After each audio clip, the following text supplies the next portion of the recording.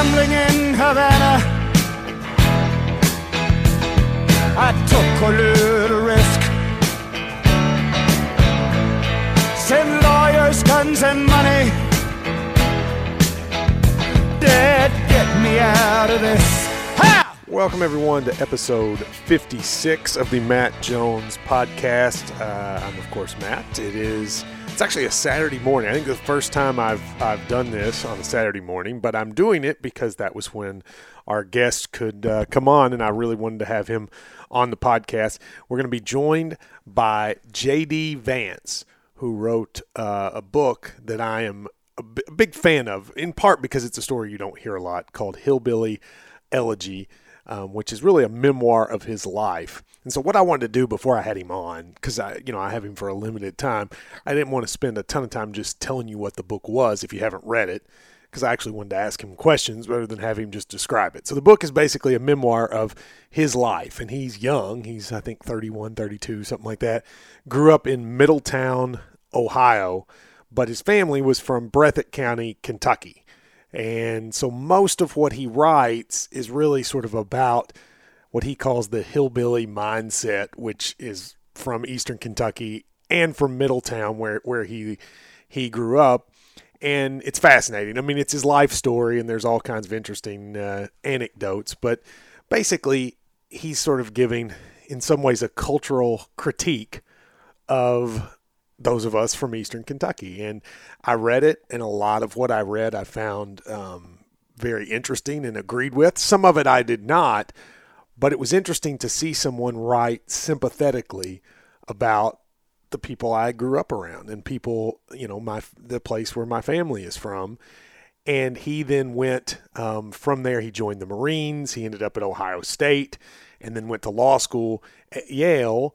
And, I didn't go in the Marines, but I also went to a law school similar to that. And some of what he wrote there, I sort of related to. Now, his family circumstance was way different than mine, and we'll talk some about that. I mean, he had a very difficult upbringing, whereas I had a loving parents, et cetera. So that's different. But it is interesting to see him write about the area, and he's getting a lot of attention right now because his book is being brought up into the political debate, sort of, well, why are working class white people so angry and so pro Donald Trump?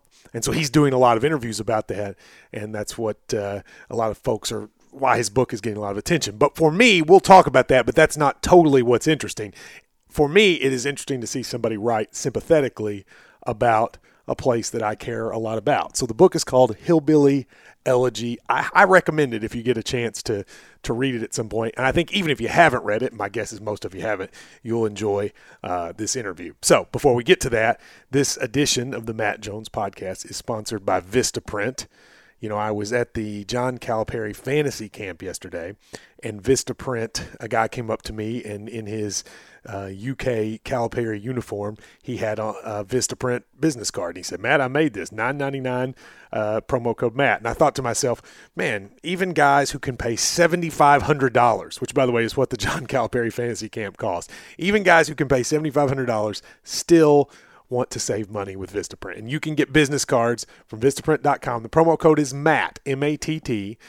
500 business cards, $9.99. You can design them. You can do everything you need right there. You can make all your you can put your logo on it, whatever. 500 for $9.99. Plus, if you want invitations or something like that, you can all get them there. The promo code, though, for this podcast is MATT. 500 business cards, $9.99. Use the promo code MATT. Everybody's doing it, including people at the fantasy camp, so you should too. So with that, let's give a call to JD. All right, now happy to be joined by J.D. Vance, the author of Hillbilly, Elegy. Now, J.D., am I right? You're in San Francisco, is that correct? Yep, that's right. All right, it'd be easier to do this at the end, but I got to ask you, starting with this, growing up in Middletown, but you talk about your connection to Breathitt County, I'm not sure you could have found a place to live more different than that area to go to San Francisco. What's that change been like for you? Yeah, I like to make myself as uncomfortable as possible, I think, but it's definitely a huge change, and it's different in a lot of ways from the place where I grew up. But it's also, I like it in a lot of different ways. It's the weather's nice and the people are typically pretty nice, even if they're sometimes a little weird. But it's a bizarre place, but happy to be here.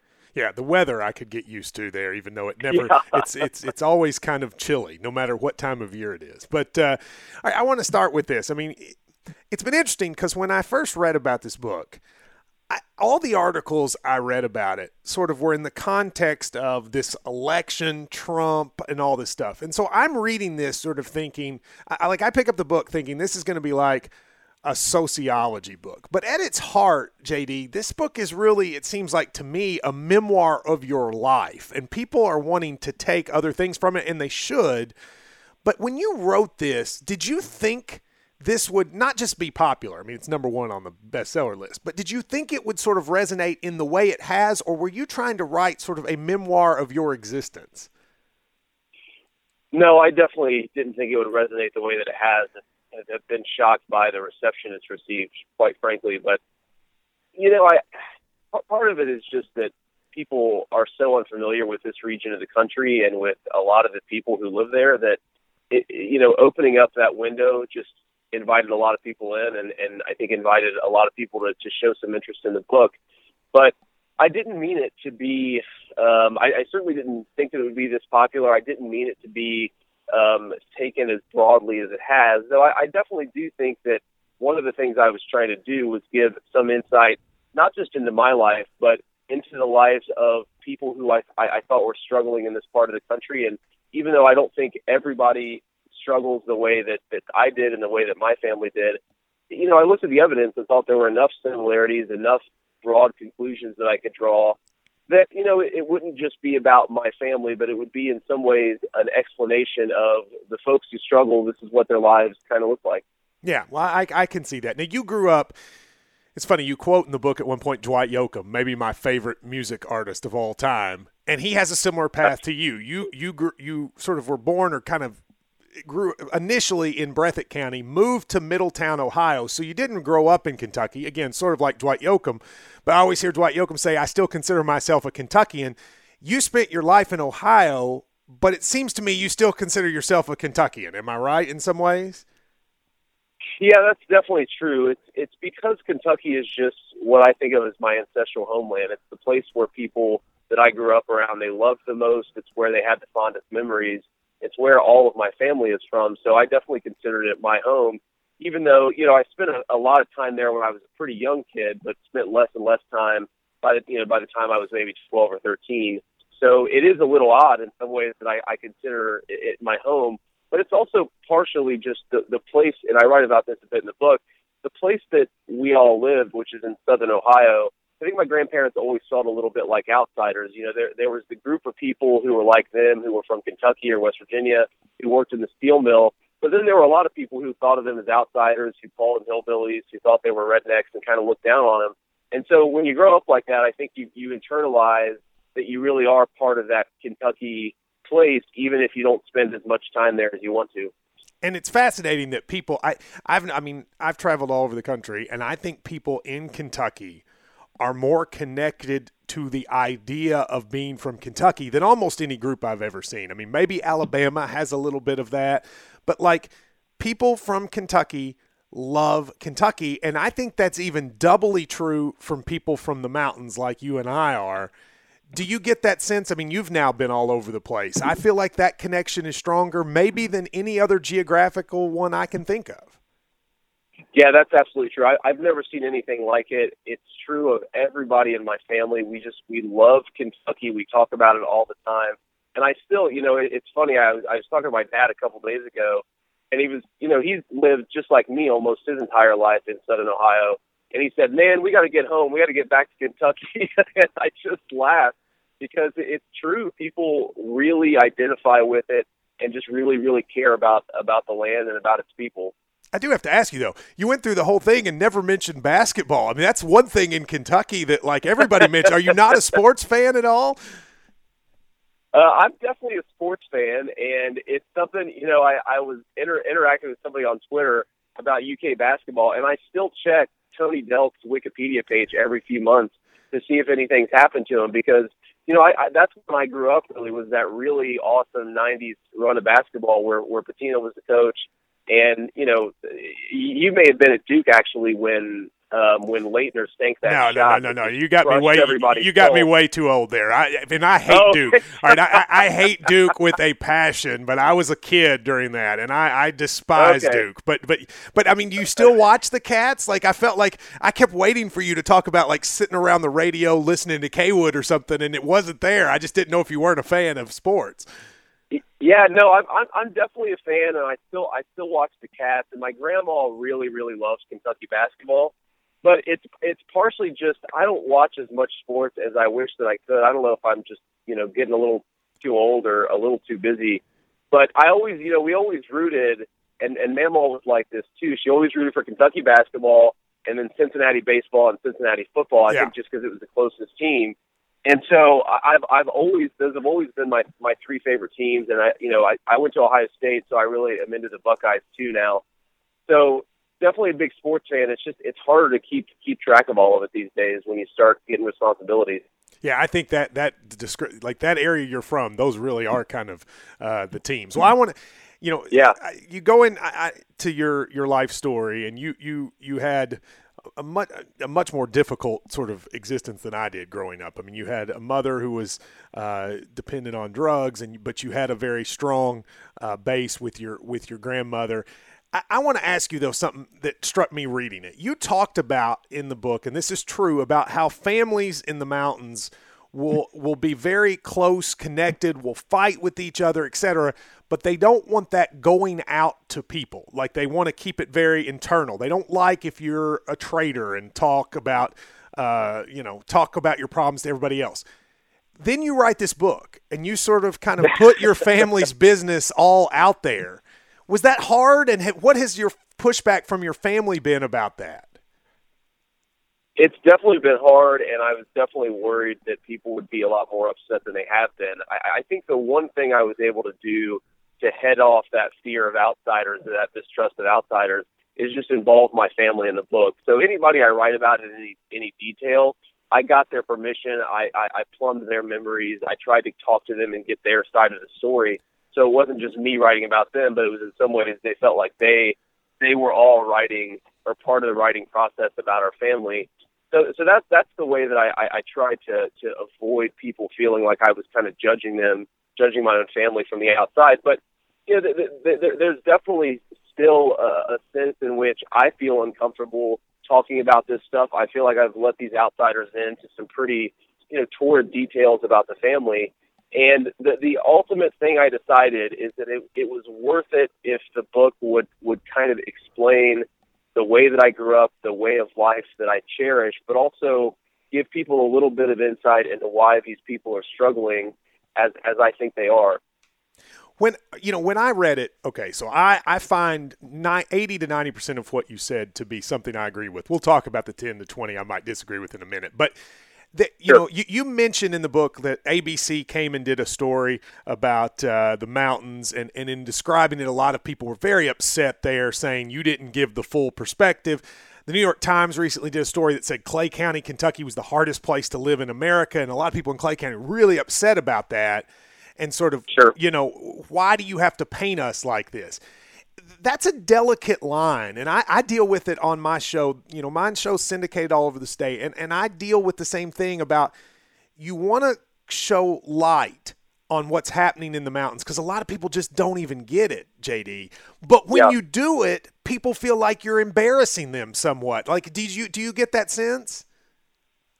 Yeah, I definitely get that sense, and honestly, I understand it, right? I mean, these people have been maligned and stereotyped for over a century at this point, so I get the sensitivity to outsiders coming in and painting a portrait that isn't totally accurate, that makes them look like toothless hillbillies. My grandma always said, we're the one group of people that it's still okay to look down upon, and I really think I agree with you. That's still the case now, JD. I mean, this is the one group you can still make fun of, and it sucks, but that's the truth.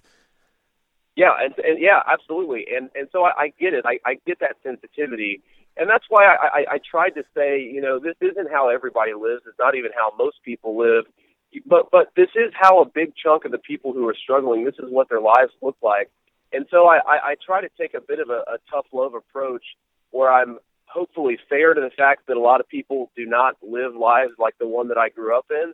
But look, if we want to shed light on this problem, if we really want to make these people's lives better, my people's lives better, then we've got to be open about the problems. And so it's a delicate balance to strike. I'm sure I didn't strike it entirely perfectly, but I hope that I did at least an okay job. I think you did a very good job. But now let me give you a criticism that was published in the Lexington newspaper this weekend. I don't know. Did you see that last weekend? A writer about the book.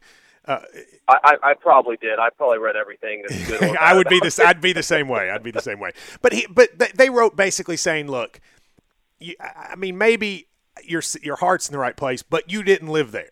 Right. So you can say this all you want, but you're not a hillbilly. And so when you write this, there's still an outsider part of it. How do you answer that? Do you think that's fair or not?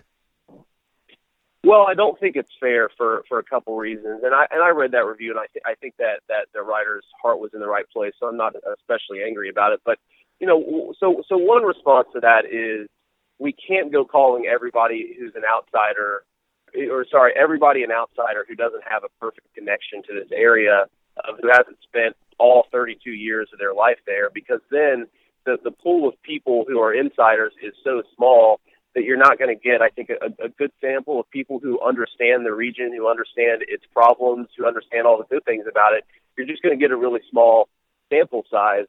I think more importantly, the outsider thing is something my grandparents heard a lot. They heard it from their family after they left the mountains.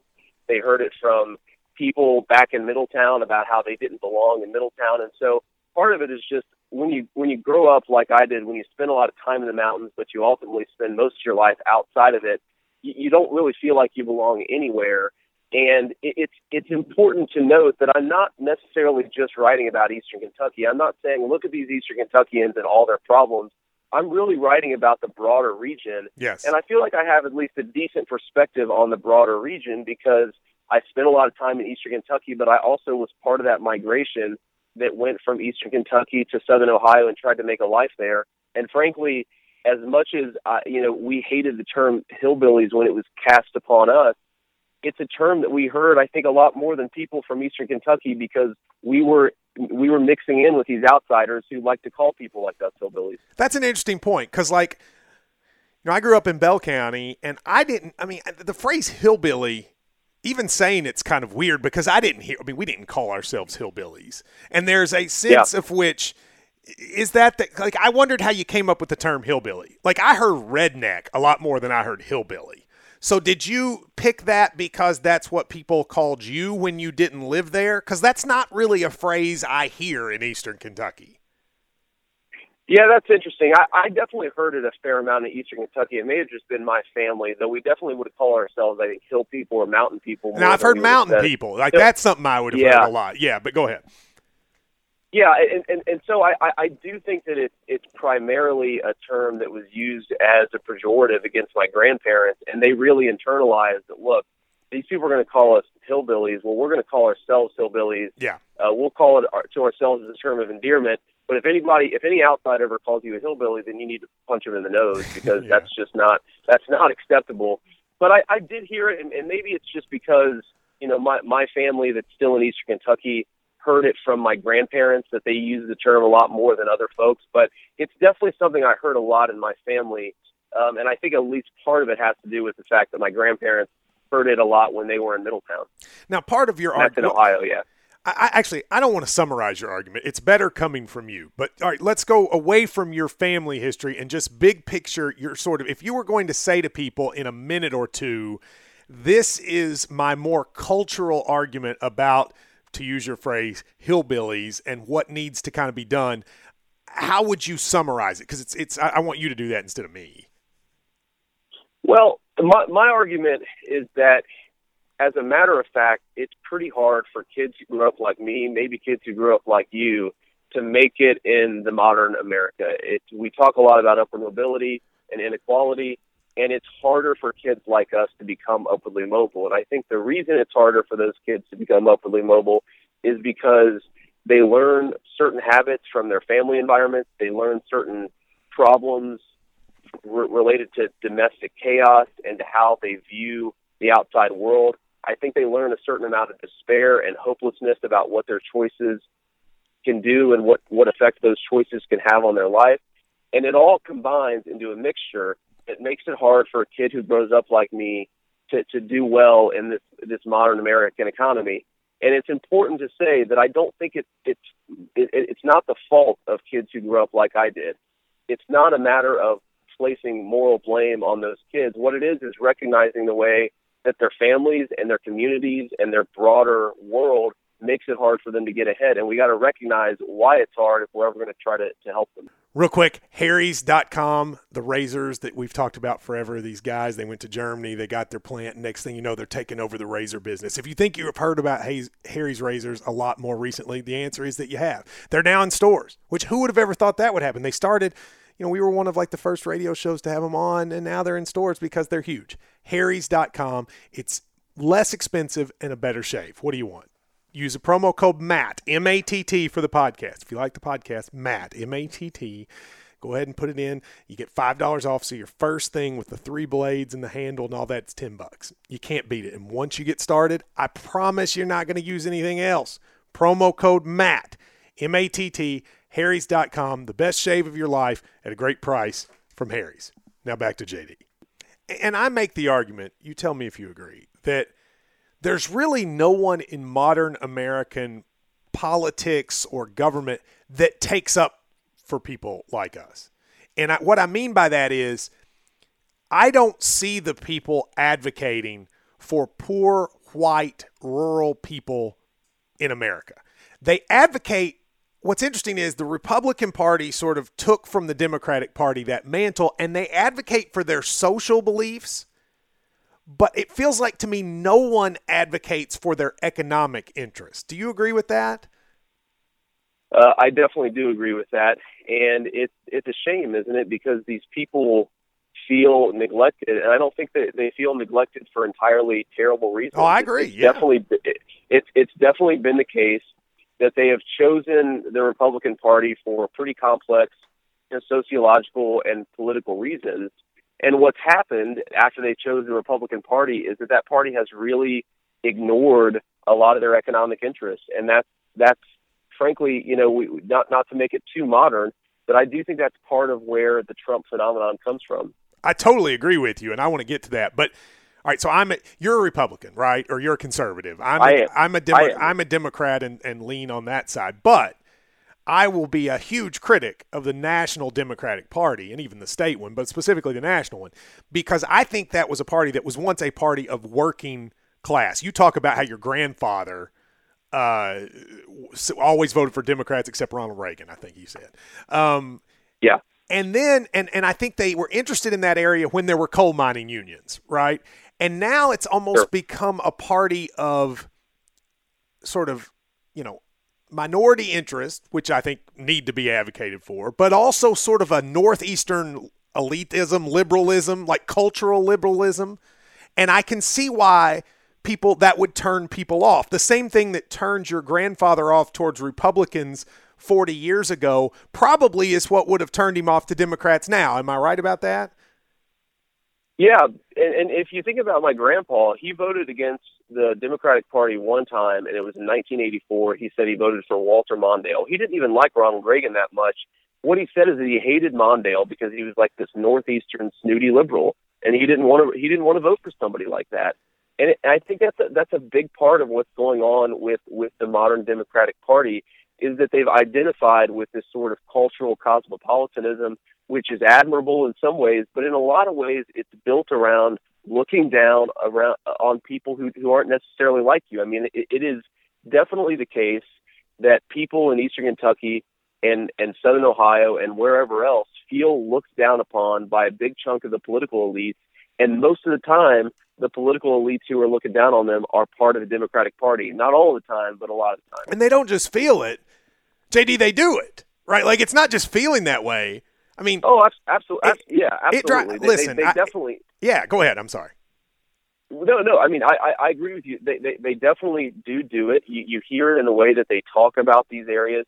I mean, you hear it in the way that they talk about politics right now. You know, they say, why do Republicans vote the way they do? Or why are these white working class voters voting against their own economic interests? And basically the answer is some combination of they're clinging to their guns or religion, or they're a bunch of dumb racist rednecks. And if that's the only thing that you can think about your fellow countrymen, then you shouldn't be surprised that those countrymen don't think very highly of you either. I totally agree. When I clerked on the D.C. Circuit for a judge there, and I was a conservative judge, and the three co-clerks of mine were from New York, L.A., and D.C., and I took them to my hometown, and they were all Which was the judge? Ray Randolph. Sorry, Ray Randolph. Oh, awesome! That's great. Yeah, of course, I know him. Yeah, know of him. Yeah, well, I kind of thought he was a jerk, but beyond that, it was still a great experience. But the DC, I was there the year John Roberts was there, right? So like on the DC circuit, I got to know him. It was an amazing experience. But I took those three guys, and they were all liberals. For some reason, he hired a clerk, a chamber full of liberals, and I brought them all to my home. And before we went, they sort of would always laugh about where I was from. And when we went, they all said, JD, those are the nicest people I've ever met in my life. And I wanted to say, like, that stereotype you have, that's not how people are. And they kind of were like, well, that's your family, but everybody else. And I was like, no, that's not how it is. It's so strange that if you actually got the people to interact with them, it's a completely different thing. But unfortunately, they never interact with people from rural areas in places like Kentucky.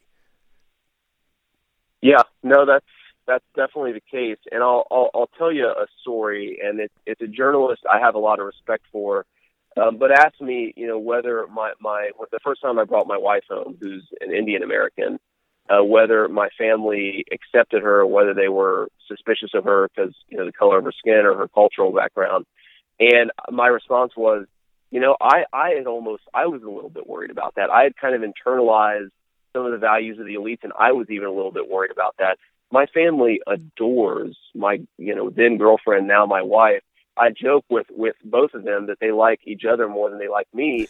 And it's just amazing how, for all of, the problems that I do write about and I think are real, I also say and make very explicit, these are the nicest people in the world. They will bend over backwards to help shovel a neighbor out of the snow. They will get out and stand at respect when a funeral motorcade passes by. These are really the best people in the whole world.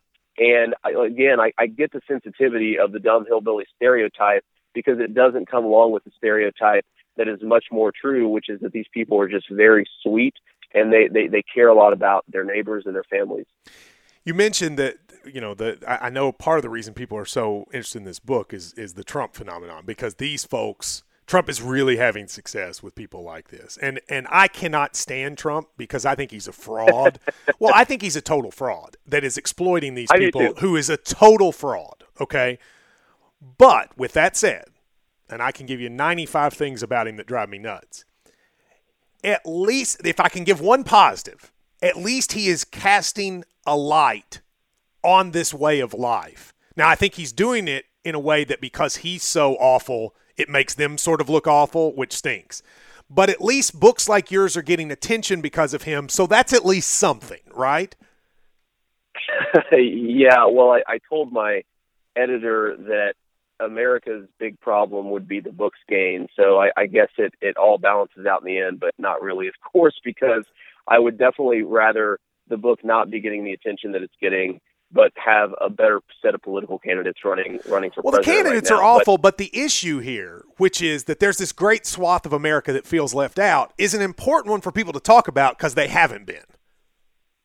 Yeah, that's definitely true, and it's like you said. I agree with you on Trump because I don't think that he's the person. I don't think he actually cares about folks. I think he just recognizes that there was a hole in the conversation, and that hole is that people from these regions of the country, they feel ignored, they feel left out, and they feel very frustrated. And I think, of course, in a lot of ways, they feel that way for totally justifiable reasons.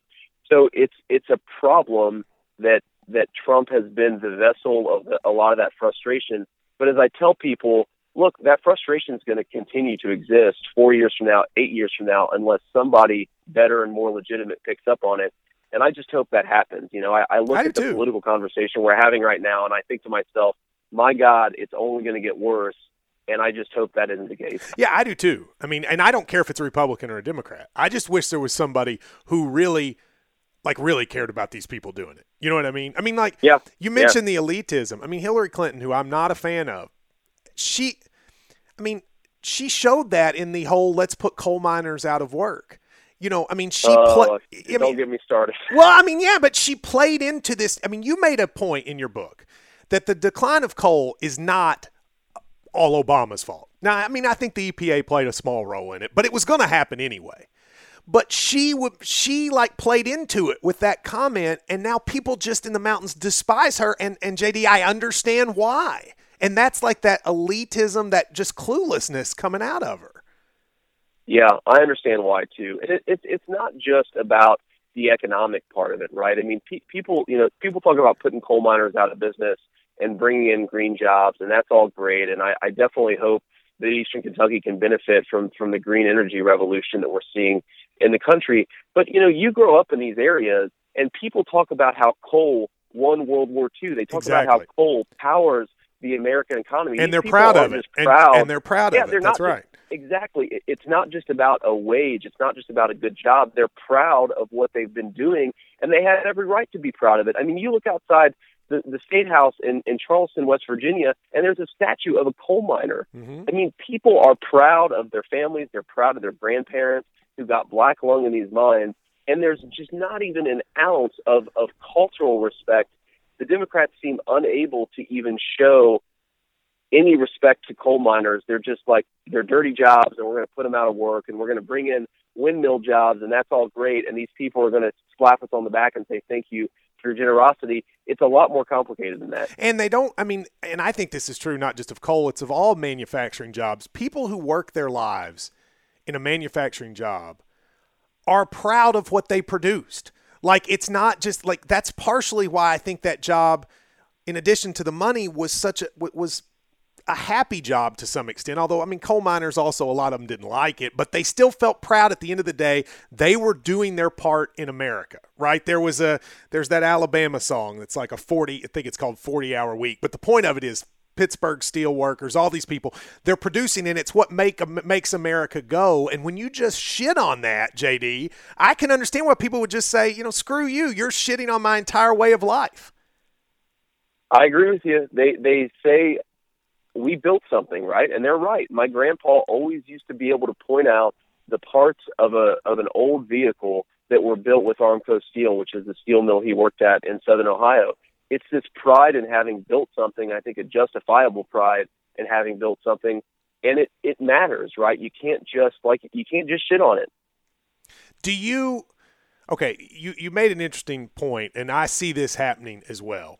I think there used to be a distrust of bosses, elites, etc., that has become a distrust of the government. Like, and that distrust of the government shows itself in a lot of these like crazy conspiracy theories that people will forward, and like, you mentioned some of them, some of these, what now the term I guess is alt-right websites come up with, and everybody believes them. Do you think that's just a sense of, again, feeling like, well, everything's against us, so this stuff must be true? I believe that's where it comes from. My worry is that I don't know that it's going to be easy to turn off once you create that level of frustration and conspiratorial attitudes towards a lot of what's out there. So I definitely think it comes from a legitimate place, and that people don't trust the government. They're frustrated at the government. But it's something that I don't think is very productive, because I think one thing that people would benefit from is just being more engaged and being a little bit more socially integrated in the larger American community. And I don't think the elites have been good on this front, but to the degree that people are reading conspiracy websites and feeling even more isolated, then I don't think that's going to be in anybody's best interest going forward. And that's what makes me mad about the Trumps of the world being frauds, is, again, because they don't care, they're just exploiting those people for economic gain. And I think the followers of that are actively hurting their lives, like you said, by isolating themselves more and more. Yeah, that's definitely something I believe in. The problem is, whether it's in how people think about their communities or their families or their own lives, or even how they think about politics, that sense of isolation has this negative cascading effect, right? It makes you less likely to be introspective about your own family, your own life. It makes you less likely, I think, to be very tough on your politicians and to demand certain policies and certain changes that are going to be in your best interest.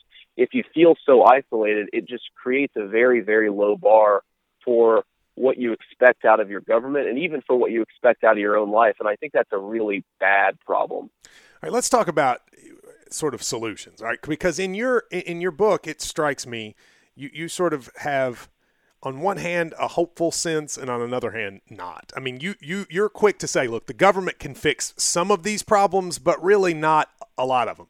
You put a lot, it seems to me, maybe more than I would, and you tell me if I'm wrong, you put a lot of this on, like, all right, and I think this is what made that writer in the Herald mad. This notion of you all need to change yourself, right? Like, you need to get with it and change yourself. Now, you recognize that that was easier for you because you had somebody in your grandmother who could help you do that. Like for me, my mom sort of from day one had me on the straight and narrow. How do you respond, though, to the people? Like, what do you do with the people who don't have that? Do you still put the personal blame on them? How would you respond to that question? Yeah, so one thing I'll say is that I avoid the conversation about solutions in large part. I talk a little bit about solutions, but I avoid it because I think it's a much more complicated story and it would be a whole nother book. And what I really wanted to do is just give people a sense of what the problem looks like, because I thought if they accepted the scale and the scope of the problem, then we could move on and have a better conversation about solutions. So with that out of the way, I think that what's important to recognize is that moral blame is not something that I think these poor people deserve. I don't think that it's about blaming them for their individual problems. What I do want them to gain is a sense of agency and a sense that they do have some control over some of these issues and some of these problems. The way that I think about it is that the government, as to use a phrase I used in the book, can put its thumb on the scale. The government can help. The government can do things that will make lives better for people, will bring better jobs, bring better opportunities. But I think this sense of disconnect, this sense of isolation, the family violence and family chaos that I saw as a youth, the drug addiction, a lot of these problems cannot be totally fixed by government intervention. Yeah. And so what I want people to recognize is, one, yeah, the government can help us, but two, we've got to take a little bit of responsibility. If we're yelling and screaming at our kids or at our partners like we're spectators at a football game, that's going to have negative consequences, and that's not something the government can fix. We've got to fix that ourselves. If we're a religious community, a church leader, and everybody who's sitting in our church pews is an upper middle income American with no significant problems in their lives, then we got to think about how to be more involved in poor communities and communities where there are more kids like me.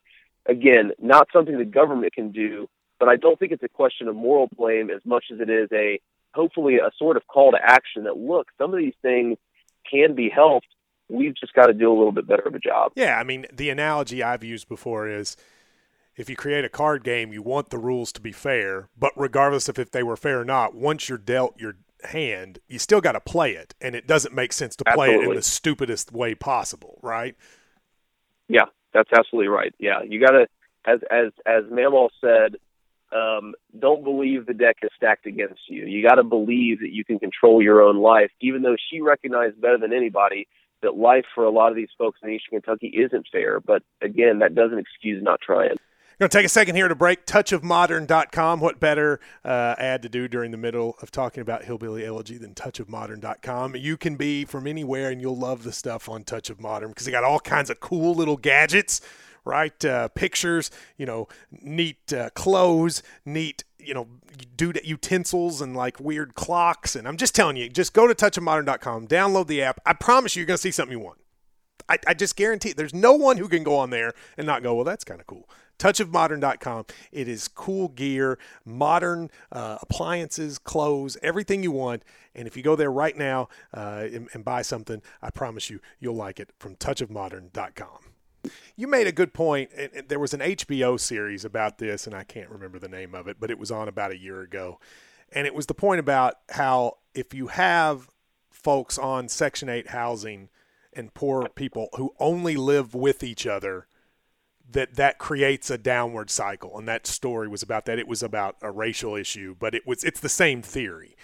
I mean, I know you don't want to spend a whole lot of time talking about solutions, but to be fair, that's an interesting one, and it's one that seems sort of valid to me, this idea that a rising tide raises all ships. It would be much better if we could not just isolate the poorest among us in their own place to keep them away from us, which seems to be what most government policy is. Yeah, it's one of these things where there's been a lot of interesting evidence on the way that concentrated poverty, just living poor among pockets of poor, has on the likelihood that kids are going to have a good life. And it makes total sense, right? I mean, if you see only other poor kids, only other poor families, you don't see what's possible, you don't see what's out there, you're never exposed to the hope of a better life, because everyone you see around you is not living that better life. It requires, I think, seeing better examples and better opportunities to actually to be able to take advantage of those opportunities. So there's a lot of good evidence that we would do well by poor kids if we encouraged ways for the poor to live among the middle class, the poor to live among the upper class. And one of the things I talk about in the book you could do is just change the way you administer Section 8 vouchers, right? So the way they're currently administered is almost designed to enclose poor people in these pockets of poor communities where there are only Section 8 vouchers in the neighborhood. But if you just spread the Section 8 vouchers over a broader range of people, you would expose kids to much different ways of life, much different opportunities, and that would be in everybody's benefit, right? It would be yeah, but you know why that won't happen? That won't happen because richer people or they're worried about the property value of their houses, right? And so there's this worry that if you bring in neighbors, I mean, that's why it doesn't happen. When you say, I agree with you, it would help, but that's why it doesn't really benefit everybody, and those people usually have political clout. Yeah, that's absolutely true, and I think that's why it doesn't happen. But this is one of the reasons why I say in the book, look, if rich people actually care about poor people as much as they say they do, then they've got to change certain ways. They've got to change certain attitudes that they have. Because as I found when I went to Yale, I'm sure you saw this when you went to Duke, people are not super welcoming to those who come from the outside, and it reflects itself in our politics. It reflects itself in our culture. But we are not going to be able to stand up on high. Elites are not going to be able to sit in New York and D.C. and pronounce things that make the lives of the poor better unless they're willing to take some more poor people into their lives and into their communities. It's just a matter of fact. I'm very good friends with this ESPN commentator, Bomani Jones, an African-American guy, and we always have this fight. But I believe this, and I wanted your take on it, that when you get amongst the elite of society in major cities, their issue in terms of discrimination is less race than it is wealth. They are comfortable around middle class and rich people of any race, but poor people make them uncomfortable. Do you agree with that? I do agree with that. I don't know if you want to say more on it, because I agree with it very strongly. No, I want you to. Please go ahead. The thing you notice when you live in these communities is that there are certain groups of people who, one, they're more familiar with and they're more acclimated towards, and also certain groups of people who I think are a little bit more comfortable being uncomfortable with. And one of the things that you see is that the attitudes, the habits, the way that poor people talk, it makes a lot of middle-income, upper-income people uncomfortable in a way that being around, an upper-income Hispanic person or an upper-income Black person doesn't make them. It's just they seem to. I don't know if it's because of a cultural value that they have, or just because at the end of the day, an upper-income Black person is very similar to an upper-income Hispanic person, upper-income white person, and so forth. But you come to Eastern Kentucky and you compare. Somebody who's wealthy, maybe living on the south side of Chicago. I'm of course thinking of the president here, or of David Axelrod. One of his advisors who lived in the same area, I believe. They're very similar in their cultural tastes, yes, their cultural attitudes. But you compare them to somebody who lives in Southern Ohio or Eastern Kentucky, and they're a lot different. And I think people are uncomfortable with that difference. And the argument Bomani and I always have is Tiger Woods' kid is going – now he's going to have a couple issues that maybe the kid from Bell County or Breathitt County that's poor won't have, maybe, who knows. And there will be – I'm not saying there's nothing, But on the overall scheme of things, Tiger Woods or Michael Strahan's kid is going to have it easier than the kid from Breathitt County or Bell County. I believe that. Do you? Yeah, I do believe that. The way I think about it is that privilege is sort of like a bucket, and each item that is part of your identity gets put in that bucket, right? So being black is an underprivileged bucket. Being really poor is from an underprivileged bucket. But being from Eastern Kentucky is also from an underprivileged bucket. As I wrote in something recently, I don't think that anybody would deny that a kid from Breathitt County is going to have an easier time with the Yale University police once he gets to Yale University. But the biggest disadvantage of his life is being able to make it to Yale University in the first place. So it's a matter of when you combine all these buckets, I think the kid of Tiger Woods is just going to have a much better time. Of course, like you said, there's still going to be disadvantages that come along with his skin color, but the biggest advantages are going to be associated with his class. And that's not something we should be afraid to talk about. You made a really good point about the value of social networks, basically, and about how, I think this is way underthought about, how much like who you know and what circumstances you're comfortable in help you. And that gets to, when you were able, once you found your way into that, to all of a sudden have a whole network of jobs opportunities that you wouldn't have had otherwise. But breaking into that, there's the advantage of being wealthy or being connected politically, is just getting your foot in the door to begin with. What people don't recognize is that the greatest disadvantage of my life when I went from lower class to whatever you want to call it, is that it wasn't wealth. It was the fact that I didn't know what I was doing a lot of times. I didn't have access to the right information networks, didn't know who the right people were to talk to, didn't know how to conduct myself in certain social situations. And so it is really important for kids to have access to these informal networks, because otherwise they're kind of like I was, right? They're in these new environments. They have no idea what the hell they're supposed to do. So it's important, and this is one of the things I've thought about, how to make it easier for kids who grew up like we did to actually have access to those informal networks, even though they're not going to land with them already intact. They're going to have to acquire them over time, right? You tell the story you told in the book about when you went to Yale Law School and you went to the dinner with the law firm, because I have a very similar story and it made me laugh, but tell yours first. Well, it was this recruiting dinner with a fancy law firm that I really wanted to work for. And I remember that I just couldn't get over all of the fineries of the restaurant. So I didn't know how to pronounce the wine that was being offered. I couldn't get over how nice the linen sheets were on the tables. And then finally I sit down and there are like 9 utensils and I have no idea what to do. So I go and call my girlfriend and she tells me basically, move from outside to inside, use the fat spoon for soup and you'll be fine. And then I was served sparkling water, which I'd never had before in my entire life. And I actually spit it out because I thought it was like bad water. I thought it had gone bad in some ways because it just tasted sour to me. And I only realized when the waitress asked me if I wanted another Pellegrino, what she was actually talking about. So it was just incredibly mortifying, totally embarrassing. It just goes to show that in these environments, often what you don't know is the biggest disadvantage. Yeah, and sparkling water is awful, though, to be fair. So I totally understand why that would happen. I listen, my mom would be mortified if I said that, like, she didn't teach me stuff. She did, but my parents didn't drink, right, like ever. So I went at Duke, Williams and Conley, that law firm in D.C., and everyone wanted to work there when I was at Duke, like everyone. And I didn't know. Oh, yeah. Go ahead.